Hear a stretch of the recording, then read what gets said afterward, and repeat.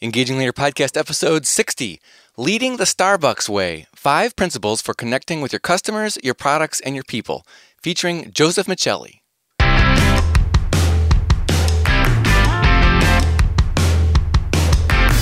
Does your leadership inspire trust, passion, and action? Welcome to the Engaging Leader Podcast with Jesse Leahy, consultant, writer, and speaker. Jesse has helped executives engage hundreds of thousands of people. Join us now for principles to communicate, engage, and lead with greater impact. Welcome to the show, leaders. Before we get into today's topic, I have 2 quick announcements for you. First, if you're the type who pays attention to details, you may have noticed that this episode is numbered wrong. It should be number 59, but we're calling it number 60. That's because I made a mistake and got the numbers wrong on the next 3 episodes, which we've already recorded. So we have no choice but to fake it for now, and then when we reach number 64, we'll be back on the right numbers. Until then, we'll just have to channel our inner Paul McCartney and dream about when I'm 64. And second, as you may be aware, we are trying out some new theme music for Engaging Leader. We'd love to hear what you think about it. Let us know by taking a very short survey at engagingleader.com/music. All right, let's get into today's content. Starbucks has become one of the best recognized and admired brands in the world. It's recognized as being one of the world's most effectively led and admired companies. And yet, a few years ago, it seemed they had lost their way. The customer experience had become mediocre, and they had to close hundreds of stores. But in 2008, Howard Schultz returned to the helm as CEO and implemented a transformation agenda. And today, Starbucks is back on top in terms of profitability, popularity, and downright love from its customers. In fact, with this episode, I'm scoring extra points with my wife, Erin, who is a true fan of Starbucks and has been known to drive many miles out of the way to get a hazelnut latte. Now, I like Starbucks too, but she goes above and beyond there. So how do leaders at Starbucks help shepherd and lead their people to build customer engagement, loyalty, advocacy, even brand love? How do they model and inspire excellence in product delivery, in creating moments of authentic service, and just a contagious love and passion for what the company is about, for coffee, and for the social conscience behind the coffee? Well, our guest today is Dr. Joseph Michelli. He has spent the majority of his life following his true north, which is all about helping people be of greater service to one another. He's written several books on world-class companies like Zappos, the Ritz-Carlton, and this is actually his second book on Starbucks. Dr. Joseph Michelli, welcome to Engaging Leader. Thank you, Jesse. It's a pleasure to be here. Joseph, this is actually your second book on Starbucks. You've written some books about other well-known companies like Zappos. Why were they worth coming back to with the whole second book? Well, it could very well be that I just needed to get it right after doing it wrong the first time. But in truth, we had such a great amount of success with the first book. And, it's one of those stories. You just got to revisit. I started this in 2004, my first book, published actually in 2006.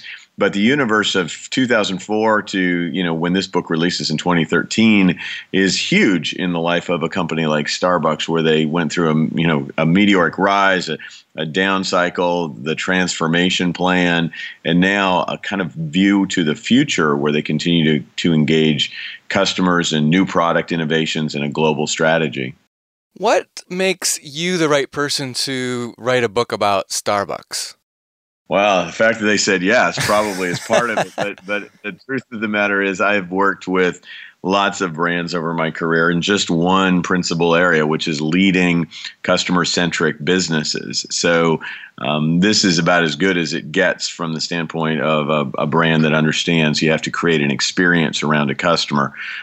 So they are a fit for me. I'm right now working on a new book that'll be out in 2015 with Mercedes-Benz, where we're really looking at how do we elevate the dealership experience. And that's based on a couple of years of consulting that I'll be doing with them before the book is released in 2015. So, the part of this is just you get the opportunities to do a lot of consulting, you get inside of companies, and then you get the opportunities to write about companies as well. So that's how it works for me. For some people from the outside, It was clear that there were problems in the early 2000s with Starbucks. And I've heard at least one person say, looking back now, that they've returned to profitability and success. Well, the whole key there was VIA.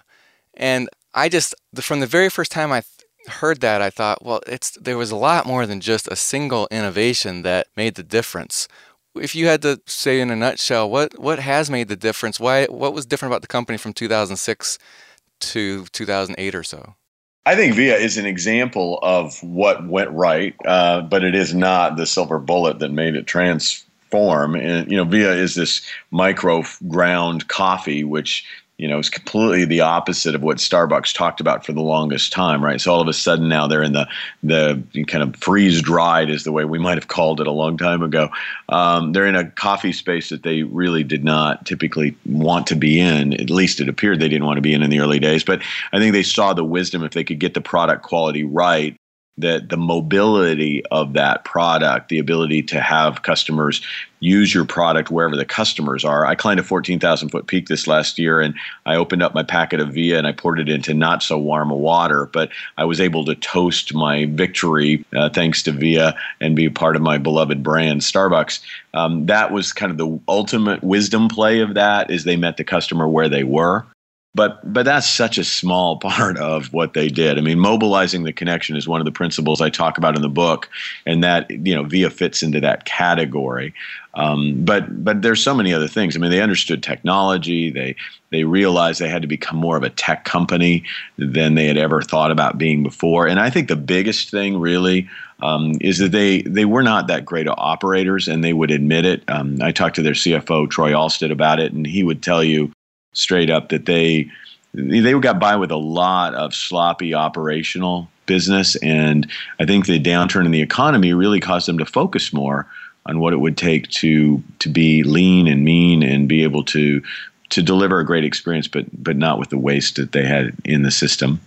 I want to get into some of the principles that you teach about in the book here. But before that, there's one thing about Starbucks that's interesting, but almost it's easy to feel cynical about. And it's this fact that their baristas are called partners. At a lot of companies, they seem to have gotten creative at coming up with a name other than employees. Has that really made a difference at Starbucks to call them partners? Well, and it goes beyond calling them that. And I take some time in the book to try to unpack this. There are people who are called associates, but nobody in leadership associates with them. People are called team members, but you don't see leaders, associating with them either and being part of a team. It's top down driven. And at Starbucks, they do call them partners, and functionally they are. They do have bean stock. They have stock options, if you will. So performance of the mothership Starbucks does relate to the financial benefit of the employee. So because of that, I really think that it fits. Obviously, a true partnership would mean that the employee has some risk if the company doesn't do well. I don't think that's inherent in this model, but there is an upside to enhancing the success of Starbucks if you are an employee/partner. When we hear Starbucks employees talk about the company, they use words like love and passion and romance, and they actually mean it. I mean, there's a real difference there in how Starbucks think about their company, what they do, who they serve. Why is that so different from other companies? Well, and this is one of those kind of hopefully tangible takeaways to your listeners. I think that a lot of leaders I know stay away from words like that. They get really uncomfortable getting in the emotional space of business. A lot of business schools did not teach the emotional value of products or services, or even emotional value of culture. So I understand why a lot of leaders stay away from it. If I had one thing to do over earlier on in my career, I would have been more of a student of emotional value. Once I got into it and I really started to appreciate it, it helped me understand that not everything is just a byproduct of your benefits and attributes of product. A lot of what causes people to buy, in fact, probably more than we would care to admit, if when we're talking about ourselves anyway, the reasons we buy stuff, push comes to shove, if the benefits and attributes are equal, if the price and the value proposition seems somewhat consistent between two products, the final decision comes out of an emotional connection to the product that's often driven by human and personal relationships. So I think those baristas that you're talking about love the brand because there's been a huge investment in the personal relationships between the store managers and themselves. The store managers have had a personal relationship with the district managers, and it cascades all the way up to the top of the organization. And Howard Schultz is about as interpersonally gifted a human being as you'll ever find, and about as visionary a person as you'll ever find. And if you can get those two things bottled into one place, you have a pretty dynamic business. If you can't find them in one person, you probably should try to create a leadership team that has some of those dimensions. Now, you spent, in preparation for this book, over 500 hours conducting research on Starbucks and interviews, and you boiled it all down to 5 principles. And I'd like to walk through those one at a time. The first that you spend several chapters of the book explaining about is savor and elevate. What does that mean? Well, if I'm a business leader, the big takeaway for me on this is that, we can be convinced by a lot of folks out there that we can sell anything, whether we like what we sell or not. If we have the right sales techniques, if we have the right understanding of manufacturing and distribution, we could hate our product and still be successful. This whole concept at Starbucks is that you might be successful over the short term, but unless you really help the people inside of your business understand the nuances, kind of fall in love with the product itself so that they can savor it and enjoy it, then it's very hard to sustain and intrigue your customers to want to have a relationship. And you also can't upsell them, cross-sell them, teach them all about the nuances of new product if you can't get them engaged. So this is a lot about going back to your products, trying to have your people get an emotional connection to those products so they can sell them well. Just to stay with my hiking example, if I were to go to some of the big box sporting goods stores and go to the section on hiking gear, I can assure you that most of them have no idea. Most of the people who would sell those products have no idea about those products and could not get me excited about anything that they would know, and certainly couldn't get me to buy something I don't already know about. Now, if I go to some of the high-end hiking stores where they really love their products, they've gone to trade shows, the salespeople, they know what's about to come out, and they can cross-sell me left and right. One of the ideas that you talk about in that section has to do with corporate rituals. And in Starbucks has a number of examples of those. The one that caught my attention the most are coffee tastings. Can you talk about what that's all about and why corporate rituals would be an important part of Savor and Elevate? Yeah, well, in my case, if I would go to a meeting, say with Cliff Burrows, who's the president of Starbucks Americas, he would not start a meeting with me until he offered me a French press cup of coffee, and we would do the French press and we'd savor that coffee. And this happens all the way through the corporate headquarters. It happens at the store level. When a new hire comes on, the manager sits with them and shares coffee, and they talk about coffee, and they experience all kinds of new coffees when they first hire on. To me, the end of the day, it says, look, we're going to start our meetings with coffee. It's going to be central to who we are. You see this in other brands. Panera does a lot with bread, but I just think you get to an understanding that this is who we are. This is how we do things, and what we are and how we do them integrates directly with a ritual around our product. So how could other companies implement some sort of corporate ritual? Well, I think, the beginning point of this is to decide you're going to do something regularly over and over and over again. I mean, ritual is like, if we think of Christian rituals, there's certain things that you do on a regular basis as part of that worship. And the same is true with other faith traditions. And the same is true with business. If you look at the Ritz-Carlton Hotel Company that I preview, they do daily lineups. They take a concept from culinary, which is the lineup, the food prep lineup. They've converted it into an entire hospitality concept, and everywhere from senior leadership all the way through the organization, they do daily lineup. And 20 minutes a day, they're talking about their culture, they're talking about wow stories, they're talking about their gold standards. So you kind of have to figure out what it is your sweet spot, but you got to do something consistently that I think brings people into a greater understanding of your products, or at least who you are at the powerful why of your business. So it could be something that it happens every day or every shift, or it could be maybe only once a month or once a quarter or once a year, just depending on what's Absolutely. appropriate. Absolutely. Hmm. And some things you do once a year. Some of the rituals with customers at Starbucks include things like the red cups at Christmas season. That is an annual ritual, and people look forward to it. It does engage the customer base. But yeah, corporate things could be daily, and they could just be a motivational thought for the day or sharing a wow story twice a week. The second principle is love to be loved. What's that about? Well, this kind of gets into that emotional value discussion that we were talking about just a little bit earlier. This notion that we need to be trusted advisors or trust is enough, I just kind of challenge it in the book a little bit. Clearly, satisfaction is not enough. We know that. Being viewed as having integrity gets you closer to trust. But, most of us really want customers who are passionate about us, who advocate on our behalf, who are not just loyal and can't be cherry picked off by somebody at a lower price, but who genuinely are out there talking to their family and friends, kind of the ultimate question that Fred Reichheld talks about and is the source of the Net Promoter Score. So I think what we're trying to get at here is, what does it take to elevate your brand to the point of passion? And often it takes the actions of the brand stepping into the life of the customer in a loving way that looks at the customer as a life cycle phenomenon, not just a transaction. So what's something practical that you would do to put that into action? Certainly. I'll take one outside of Starbucks in this case. I'll take something from my Zappos book. But, one of the practical things is when people call in and they want shoes at Zappos and the company doesn't have them in inventory, rather than saying to the customer, look, we'll take your credit card, and then not notifying the customer it wasn't in inventory until you get your email like an hour later. I mean, they immediately check for the inventory. They know they don't have it. They apologize to you, and they immediately look to the competitor. And if they can find the shoes at a competitor, they will send you the link to a competitor, along with the service recovery coupon that says on your next purchase you get blank % off.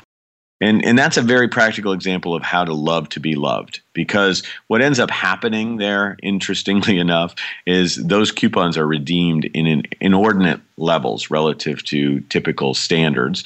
So all these extra people are actually coming back to you even though you didn't have the product for them. You failed them, but you extended them a token of love, if you will, to help them find what they needed. And they return by coming and actually wanting to do business with you, despite the fact that they could have deemed you completely incompetent. So there's a bit of a golden rule principle, or this is sort of a golden rule principle, I guess, where you're doing to other people what you would like to have done to you. I think you extend. Yeah, I'll go into that. I think you extend even maybe a little more trust than you think people deserve. And then in what you recoup from that is extra trust. Obviously, you have to be careful about your margins and what you're dealing. But, frequently, at the Zappos example, just take it slightly differently. You might buy 10 pairs of shoes. They ship them to you. You decide one is right, and you're going to ship them back. And you call them and tell them that. And guess what they do? They say, well, good. We'll credit your account right now, even before you send them back. Well, let's get real. I mean, if you never send them back, they're going to actually recharge your card, right? Mm-hmm. But for that moment in time, you go, wow, I mean, they've extended me trust I didn't deserve. I haven't even sent them back yet. And so what you get from that is this sense of, if they're going to trust me that much, then they themselves must be trustworthy. That's a great example. In the book, you talk about sometimes that can be very challenging to do as a leader, but the way you love your employees is going to be representative of how they then extend that love to customers. So you talk about in the book some of the grappling that leaders need to do with what's the virtuous thing to do or what's the moral thing to do in any given situation. But that's ultimately what you want your customers to do too. So for example, when Starbucks was facing all the financial problems, they didn't actually cut back on their benefits or their stock option program. Right, because that was promised to not be affected, right? Mm-hmm. So Howard goes out and says, we're going to face a lot of stuff here, but here's something you don't have to worry about. Well, he had to live up to that. He did live up to that, but so many brands don't. Now, I also point out really clearly that they let people go during that time. So it wasn't as though it was such a happy skippy thing. They were able to protect everything. They couldn't protect everything. They claimed this is what was going to be protected, and they protected it. They had to make many other hard decisions in the the context of that. And people can debate back and forth whether that was the right decision or not.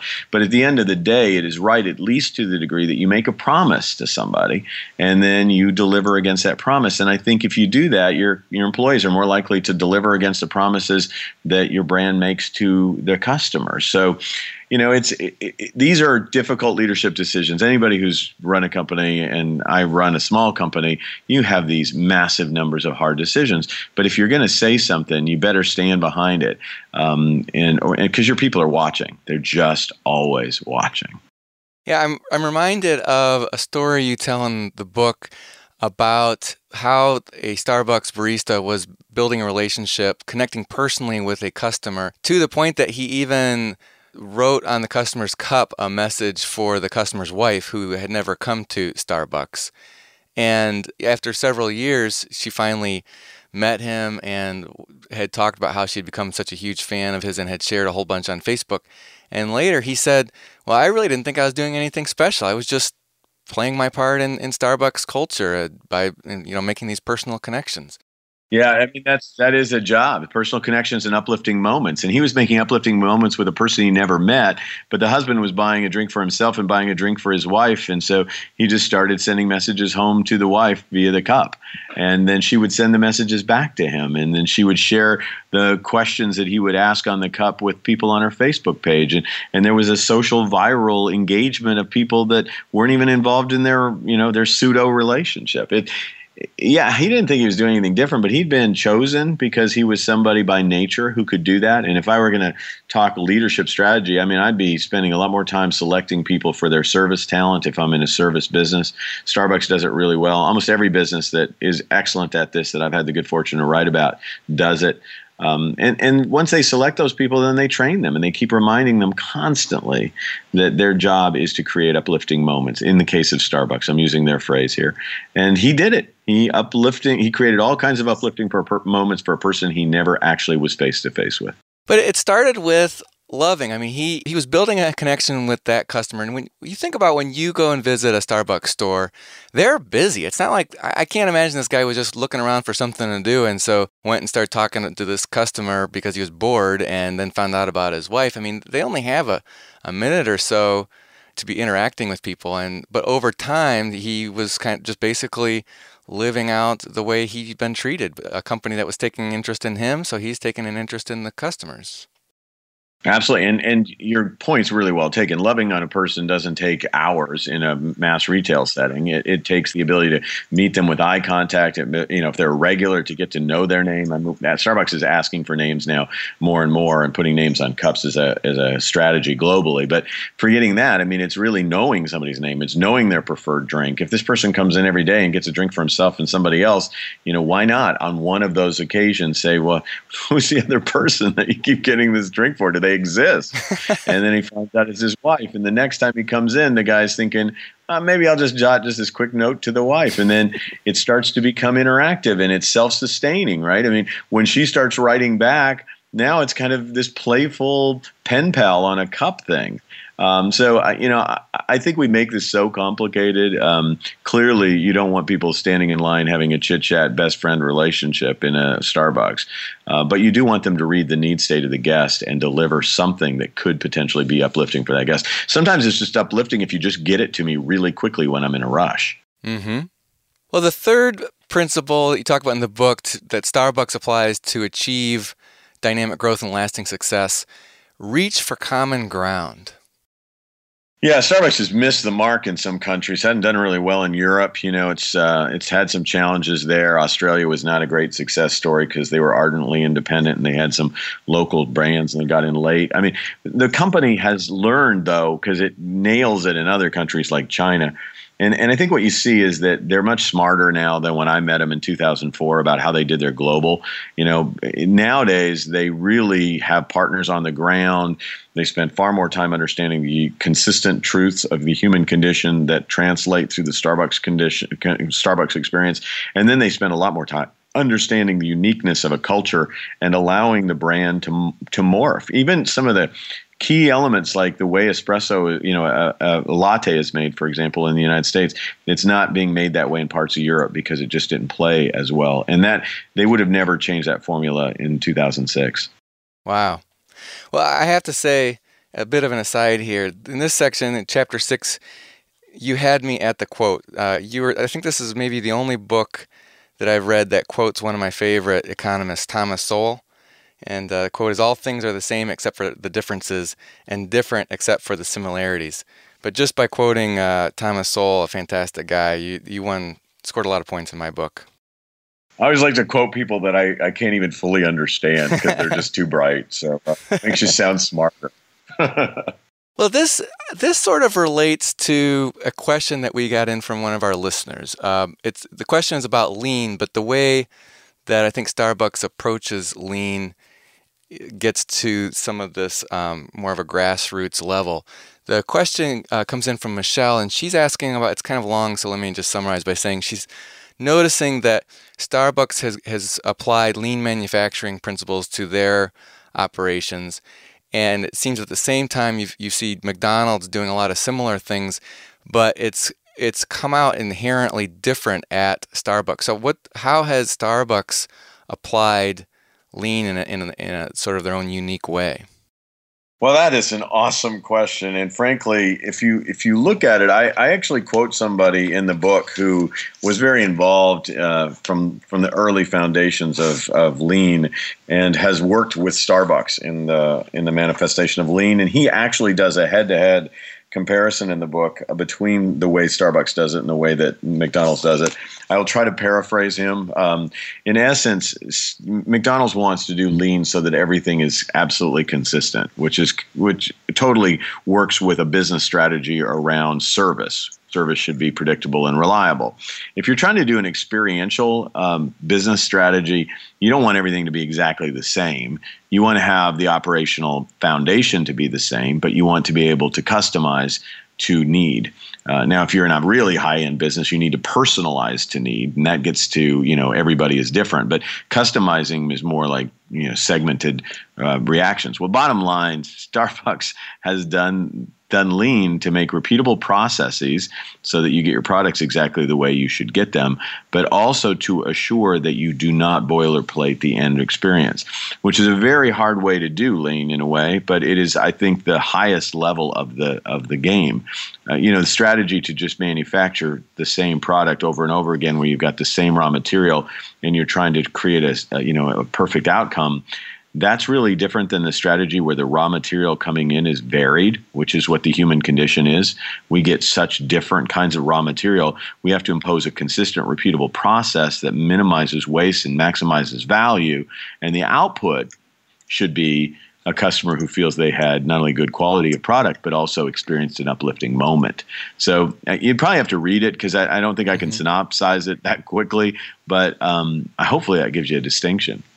Well, it does. And in the book, you talk, part of what was different, I think, is you talked about how maybe even more so than most lean implementation, Starbucks had to involve the frontline partners, if you will, the frontline employees and baristas, because not only were they trying to become more efficient and get waste out, but basically they wanted to, number one, make the barista's job easier, so they had those more, a minute here, a minute there to build connections with customers, but also allow there to be this local flavor because of the strong community component that Starbucks. So am I summarizing that right? No, that's totally great. And one of my favorite quick examples on that is if you're going to do iced tea at McDonald's, they're going to have a machine that's going to be able to deliver it in seconds, and that's part of the overall lean production of the drink.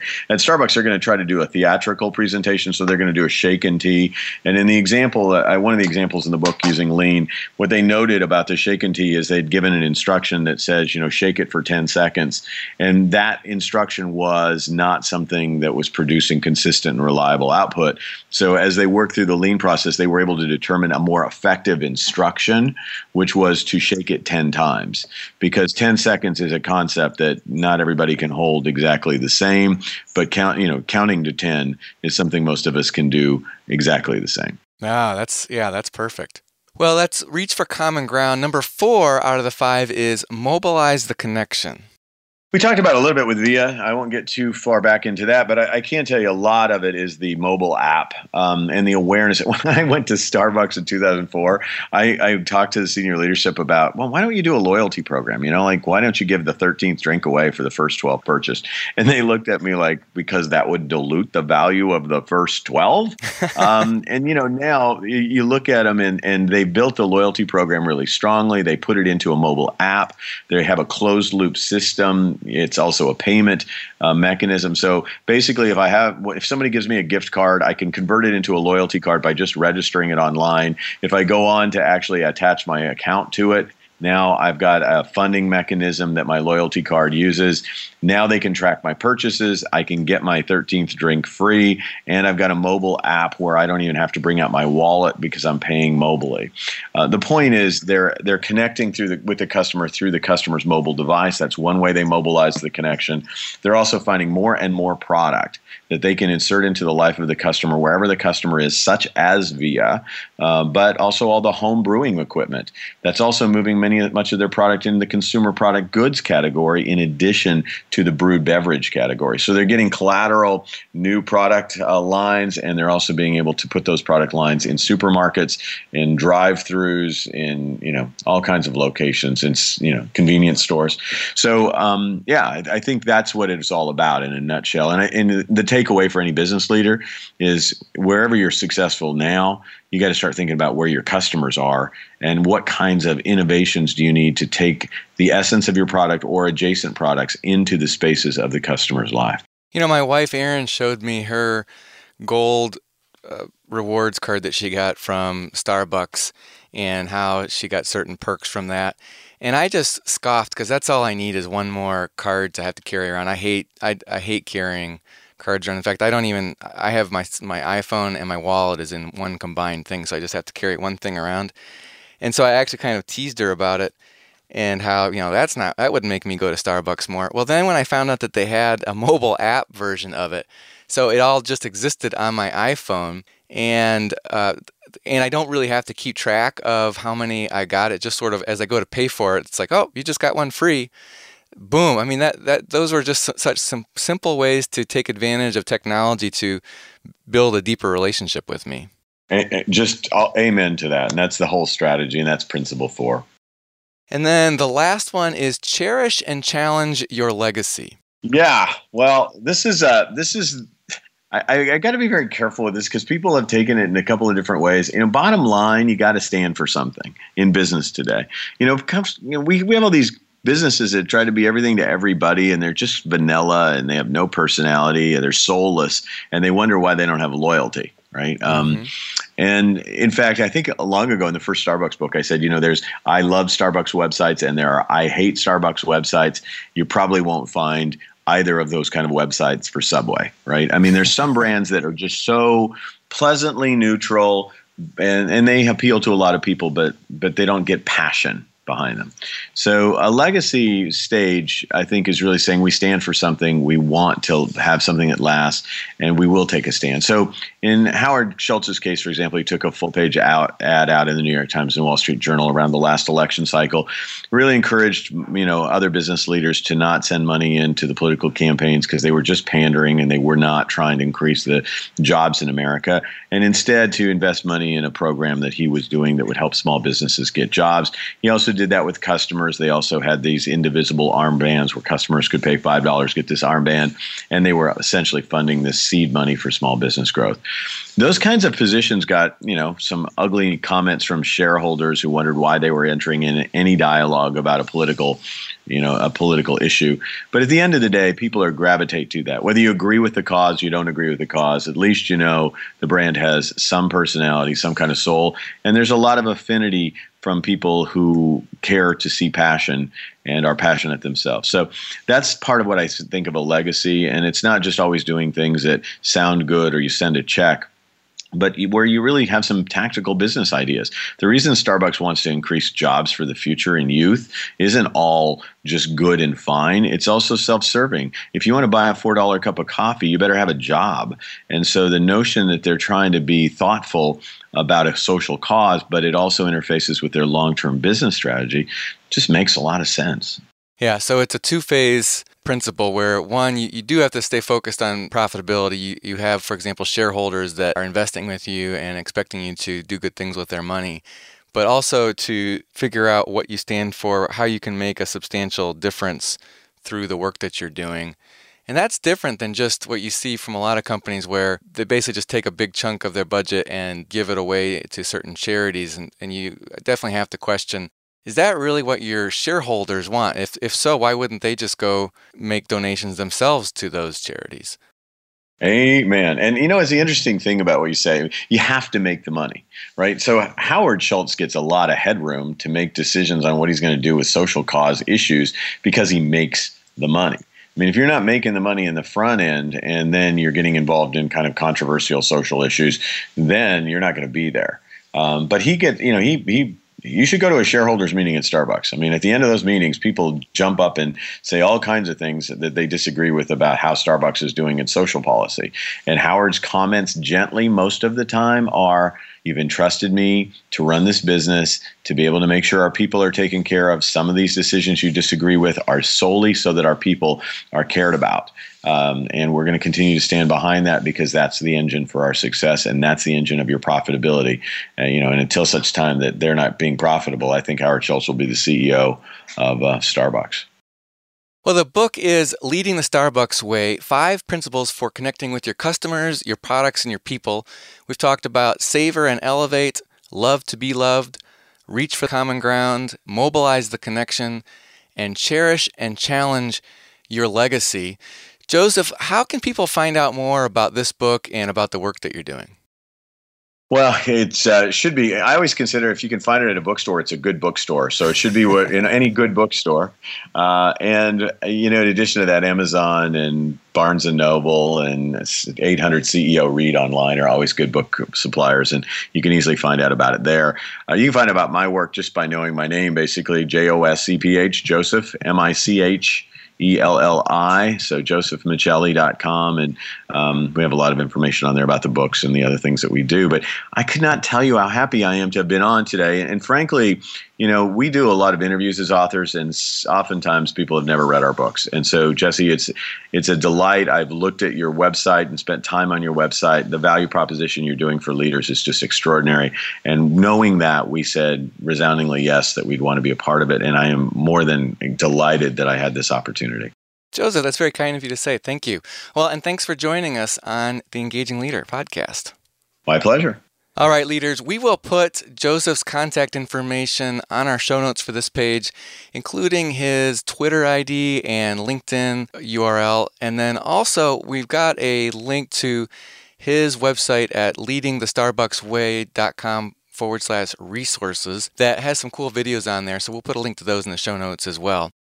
As we wrap up today, I want to make sure you noticed our new theme music, and if you haven't yet done so, please let us know what you think about it, the theme music that kicks off and ends each of our podcasts. Throughout the month of October 2013, we're running an online survey to see if you like it or don't like it, and you can find that at engagingleader.com/music. While you're online, you can find the show notes for today at engagingleader.com/60, as in episode 60. And also, we'd be happy to take any of your other comments or questions. And if you want to leave an audio message, we would be happy to include you in a future conversation. So if you've got a comment or question about this episode, a past episode, or one of our upcoming shows, you can leave an audio message by either calling us in the U.S. at 989-787-0060 or go to engagingleader.com and click on the record voicemail button. Of course, you can email me your comments or questions at jesse@engagingleader.com or connect with me on Twitter, Facebook, or LinkedIn. Engaging Leader is a production of Aspendale Communications, a consulting firm where my colleagues and I partner with mid-size and large employers to attract top talent, engage employees, and deliver superior business results. Find out more at AspendaleCommunications.com. Our thanks to Joe Sherwood, our producer, Tom Hitchcock, our programming director, James Marler, our sound engineer, Cliff Ravenscraft, our podcasting advisor, Dustin Hartzler, our website engineer, JJ Leahy, our video and web intern, Rick Tarrant, our announcer, and Christopher Seal, who composed our theme music. Until next time, remember, Whether you realize it or not, you are always communicating and leading. Let's make the most of our opportunities to engage the people we care about.